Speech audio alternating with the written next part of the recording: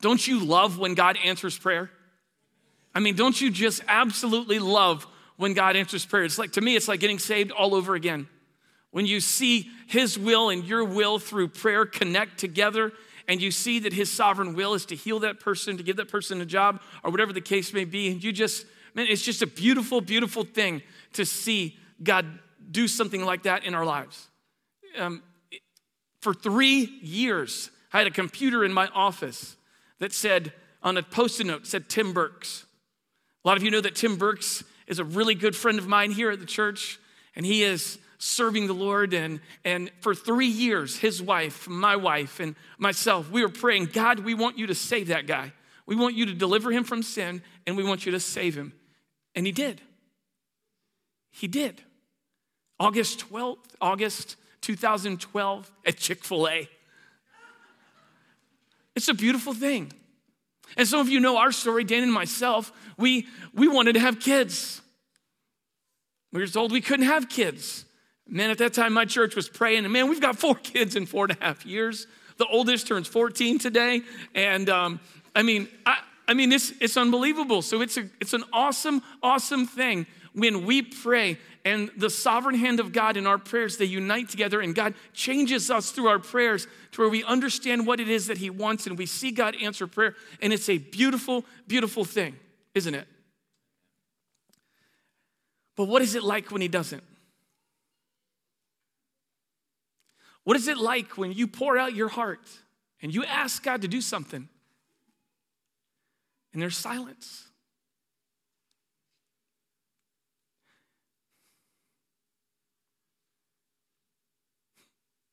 This didn't happen in the first hour.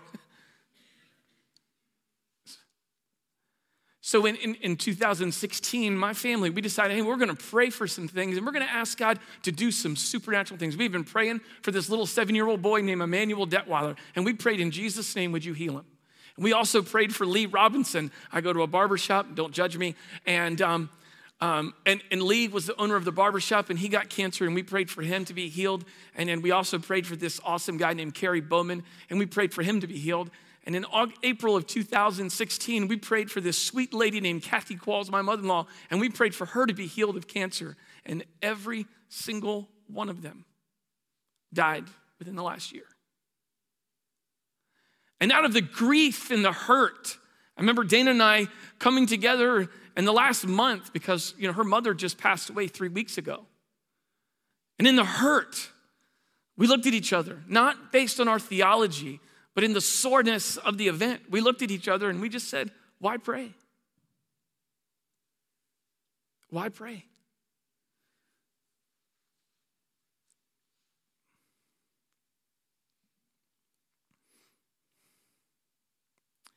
And the Lord,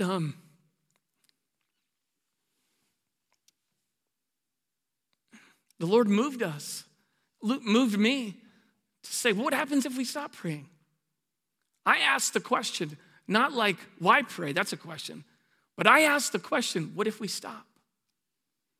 What happens if we stop praying? What happens? And so what I want to do this morning is I want to sit there and I want to talk to you about the dangers if we stop praying. And a lot of you in here right now, you're praying for something. You're praying for someone to get a job. You're praying to get out of a current job and get a new job. And you're praying maybe for a house to sell. Or you're praying for someone to be healed or someone to be delivered from a habitual sin. There's a lot of different prayers that you're praying and you're not seeing an answer. And maybe you're in the midst of seeing silence. And maybe you've asked the question, why pray? And so what I want us to do right now is I want us to enter in a time before we come to the table and remember that he is good. Remember that he is great. That we remember that we are warned about the danger of not praying. So danger number one. Danger number one, we have these on the screen for me, is we become God. Danger number one is we become God. When we stop praying, we become God. We see things through the lens of what glorifies us. We are the center, he's not the center. Our desires and wants have to do with pleasing the sinful nature of our lives. You see, prayer is based on a trust that God is who he says that he is and will do what he says he will do. And the attitude of prayer is just by a very definition, it's an attitude of trust. I pray because I trust you. But when we stop praying, we're saying, God, I don't trust you, and I'm taking that trust and I'm assigning it to something else. And most of the time when that takes place, we assign that trust to what we look at in the mirror. And that's dangerous, and that's destructive. And there is great danger when we do that.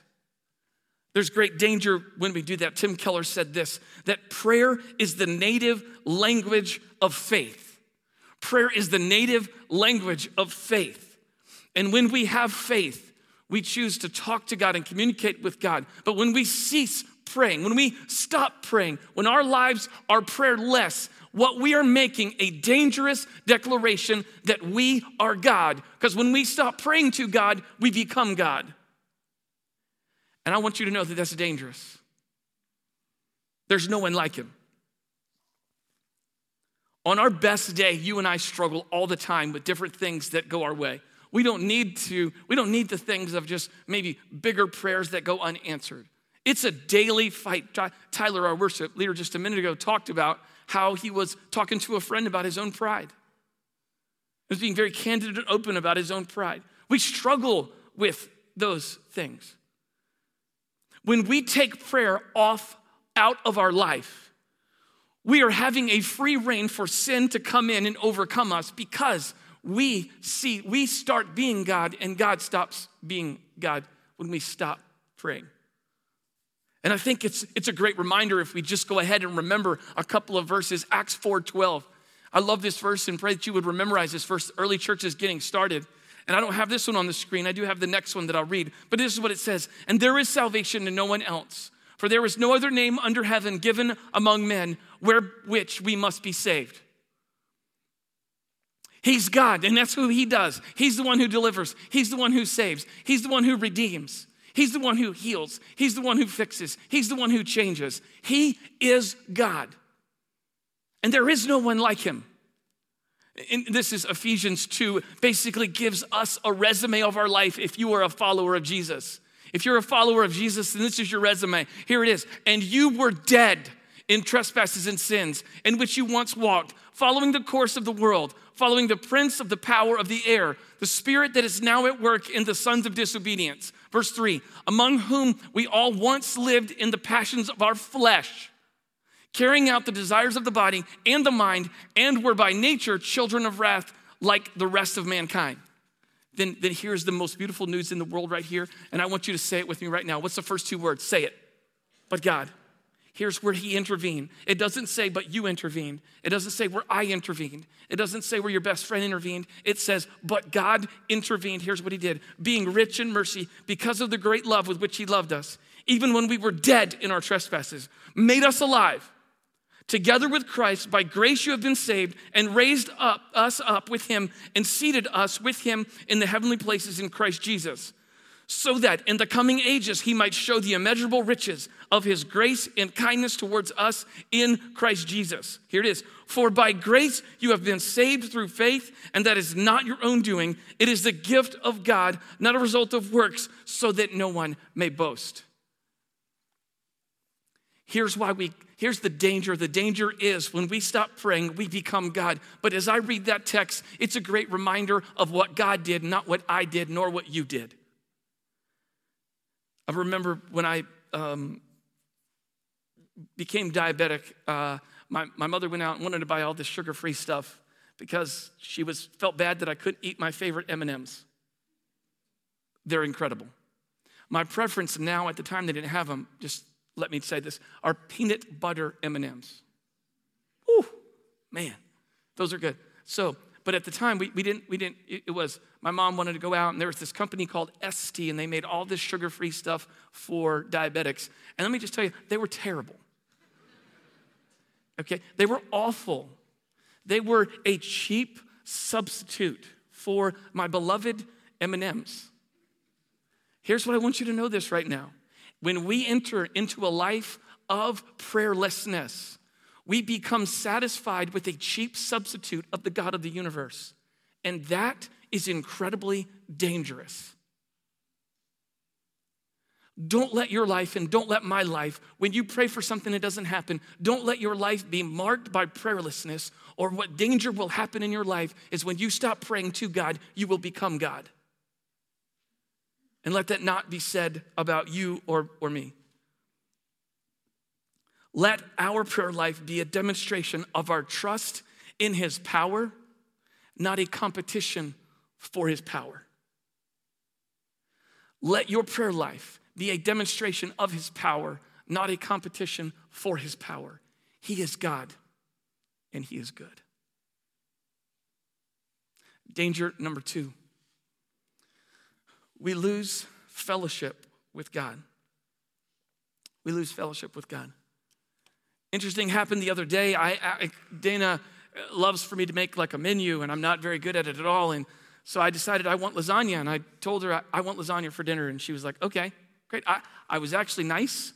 I didn't have any sin in my life, and I just said I would like to have lasagna for dinner. And I came home, and I was like, that doesn't smell like lasagna.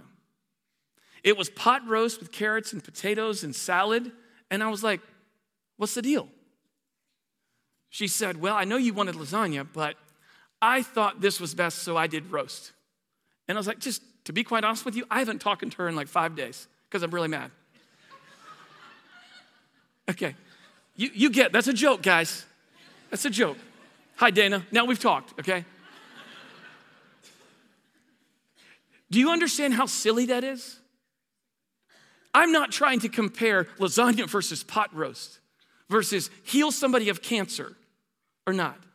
But what I'm talking to you about and what I want to communicate to you is that there is a great danger and a loss of fellowship with the great I am who desires to have a relationship with you, an ongoing, dynamic, passionate relationship with you, a personal relationship with you. And it is ridiculous for us not to come to him and pray to him when we don't get or things don't turn out like we want. He says, keep asking and keep knocking and keep seeking. And I'm gonna be very, very frank with you right now. We have been you have been in this stage of grief where it's sad and then you just get mad. Part of it, you just get angry. But the danger is to take that anger and stay there, or that uncertainty and stay there, and move away from praying to the one who is the King of Kings and Lord of Lords. And the danger we have is that we will lose fellowship with the one who created us and gave us life. And there is great danger in that. There's great worship in telling God where you are. It has been probably over the last 3 weeks just an opportunity to be able to pray and tell God, I don't understand. And I recognize that I probably won't understand some things. But I do understand this, that you are God and there is no one like you. Don't let your unanswered prayers drive you to prayerlessness, because you will become God and you will lose fellowship with the one who created you and the one who will define for you life. This is what it says in Tim Keller in his book on prayer. He said, prayer is both conversation and encounter with God. We must know the awe of praising his glory, the intimacy of finding his grace, and the struggle of asking his help, all of which can lead us to know the spiritual reality of his presence. The tool that God has given you and I to have ongoing fellowship and deep fellowship with him is the tool called prayer. Colossians 4:2 says this, continue steadfastly in prayers, being watchful in it with thanksgiving. Paul is in prison and he's writing this message, and he's really at the end of the book of Colossians, and he's really trying to tell them, hey, here's what I want your life to be like. Here's what I want your life to be characterized like. There's a lot of things that can be alike, but here's what I want it to be like. I want you to continue steadfastly in prayers. He's saying that the prayer is the strength of the believer's fellowship with the Lord and the power against the enemy. He also goes, the word steadfastly is defined as to be courageously persistent, to hold fast and not let go. The courageous devotion to prayer does not mean that we come away unscathed. It means that it's quite possible we will get hurt. But I will say this, I would rather be limping around and in great fellowship with the Lord rather than running after my own sinful desires. I would rather be limping around after spending time with the King of Kings and Lord of Lords and in great fellowship and harmony with him than be running after my unrestrained sinful desires. There is great danger when we stop praying because of a loss of fellowship with King Jesus and the God of creation. So pray. Danger number 3. Danger number 3. We become apathetic regarding the mission of God. We become apathetic regarding the mission of God. And the way the Lord put these together for me is you have one where you become God, you lose fellowship with God, and then what happens is you forget why God has you here. You simply don't understand, why in the world am I here? When do we stop praying? And so when we stop praying, we fail to remember that the purpose that he has for us, to live on mission with him, to herald the greatest message in all of the world. Prayer is a vehicle that helps us remind us that there are neighbors all around us and work friends all around us that don't know him, that have no idea who he is, and that we have that knowledge. And when we don't pray to him and we're out of fellowship with him, then what happens is we forget and we become apathetic to the mission by which we're here to accomplish. And it's beautiful and it's big and it's fun. It is fun. Let me just, I wasn't planning. This week, Tim and I got to sit down and eat lunch together. And that conversation is a lot different than 3 years ago. What is God doing in your life? How are you leading your boys? How are you leading your family? Those questions right now are so rich, and Thursday afternoon was a great reminder of that. To keep praying and not lose sight of this beautiful mission that you and I have been sent out to be a part of. Colossians 4:3, the next verse after 2, the one we just read, he said, at the same time, pray also for us that God may open to us a door for the word to declare the mystery of Christ, on account of which I am in prison, that I may make it clear, which is how I ought to speak. Here he is. He's praying. Open up a door. So Paul's in prison. He's not out of prison. He's there. He's writing a letter. He's writing a letter for people. And he's asking to be able to speak clearly the message of the gospel. In the midst of all the things that he could be praying for, number one, he's still praying. Number two, he's praying about the mission of this great God we serve. This is what John Piper said about prayer. He said this: prayer is for the accomplishment of a wartime mission. It is as though the field commander, Jesus, called in the troops, gave them a crucial mission: go and bear fruit. Handed each of them a personal transmitter coded to the frequency of the general's headquarters and said, comrades, the general has a mission for you. He aims to see it accomplished. And to that end, he has authorized me to give each of you personal access to him through these transmitters. If you stay true to his mission and seek his victory first, he will always be as close as your transmitter to give tactical advice and to send in air cover when you or your comrades need it.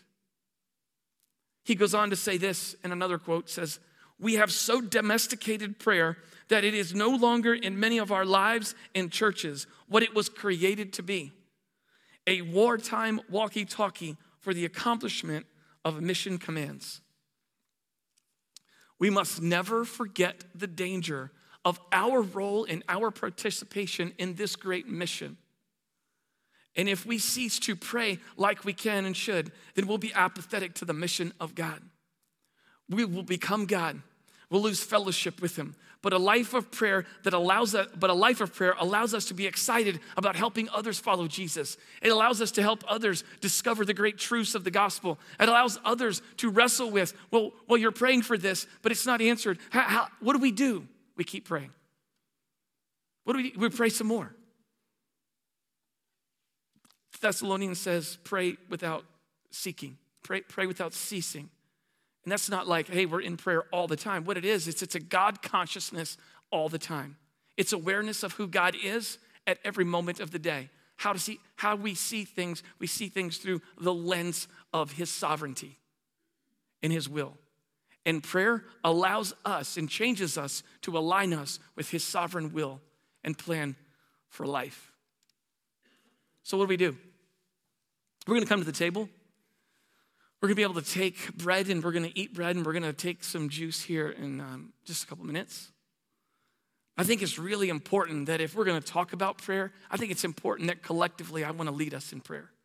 I really don't just want to talk about it. I want us to really just pray together. And I want to lead you in that time of prayer. I'm going to pray for like three or so things. And then the last thing, I am just going to allow you to pray right where you are before you specifically are going to take of the elements as they're passed out. And I want you to pray in terms of regarding your personal walk with the Lord. But my prayer time right up here is to collectively and corporately engage the God of creation who saw that we were dead and made us alive. While we were still sinners, Christ died for us. It's beautiful. It's beautiful. Let's not get over that. Let's not let unanswered prayer rob us of the place that is only his.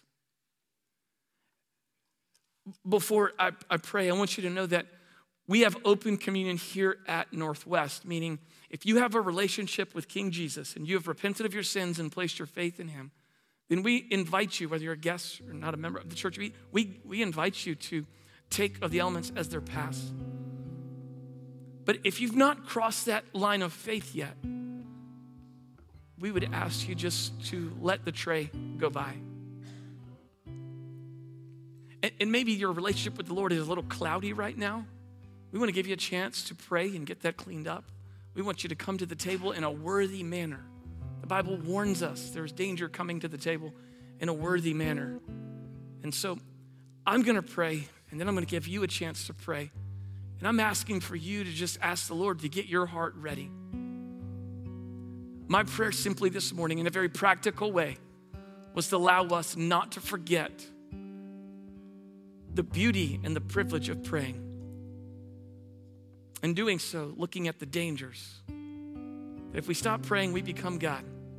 If we stop praying, we lose fellowship with God. And if we stop praying, we become apathetic to the very reason we're still here.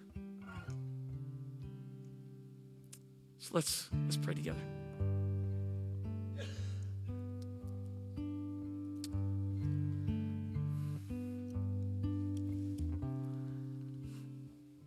God, I am fully aware that there are many people in this place right now that have prayed for things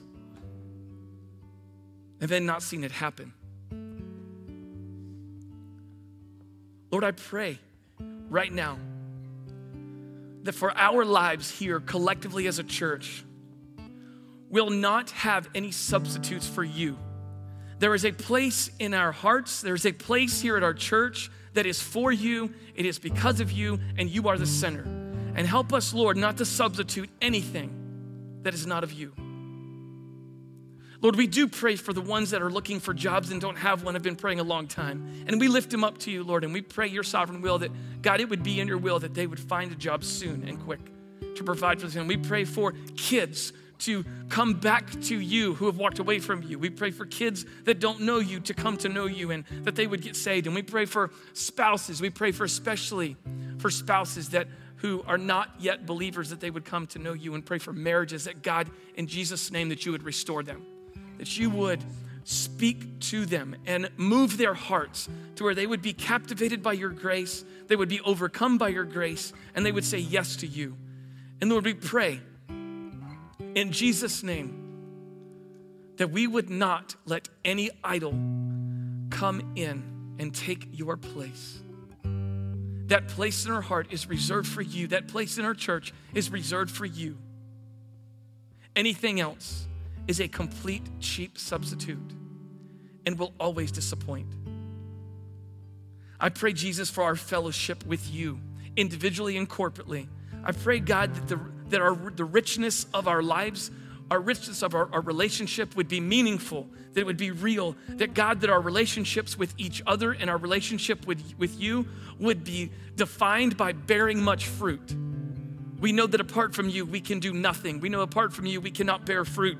So God, I pray that we would be set aside and we would be so fixed and that we would be so clear that, Lord, we want to have fruitful lives. We want to have lives that demonstrate the gospel. We want to have lives that have rich and meaningful fellowship with you. And I pray that that would take place this morning and that, God, you would give us grace in doing that. And Lord Jesus, I come to you and I pray for our witness. I pray for our witness as a church. I pray for us that we would be on whatever corner you place us on, here at Panther Creek and then on our future land, whenever you see fit to bring us there. That God, right here and right now, we would make much of you in our jobs, in our areas of influence. That we would not stop praying for open opportunities and clarity among the gospel to speak clearly you above all things. And God, finally, I pray that you would help us all to realize the danger of not praying. God, we make lousy gods. God, we desire fellowship with you, and we desire to be a witness for you. We hunger for you, and we thank you for this table that is a beautiful reminder that you came to us.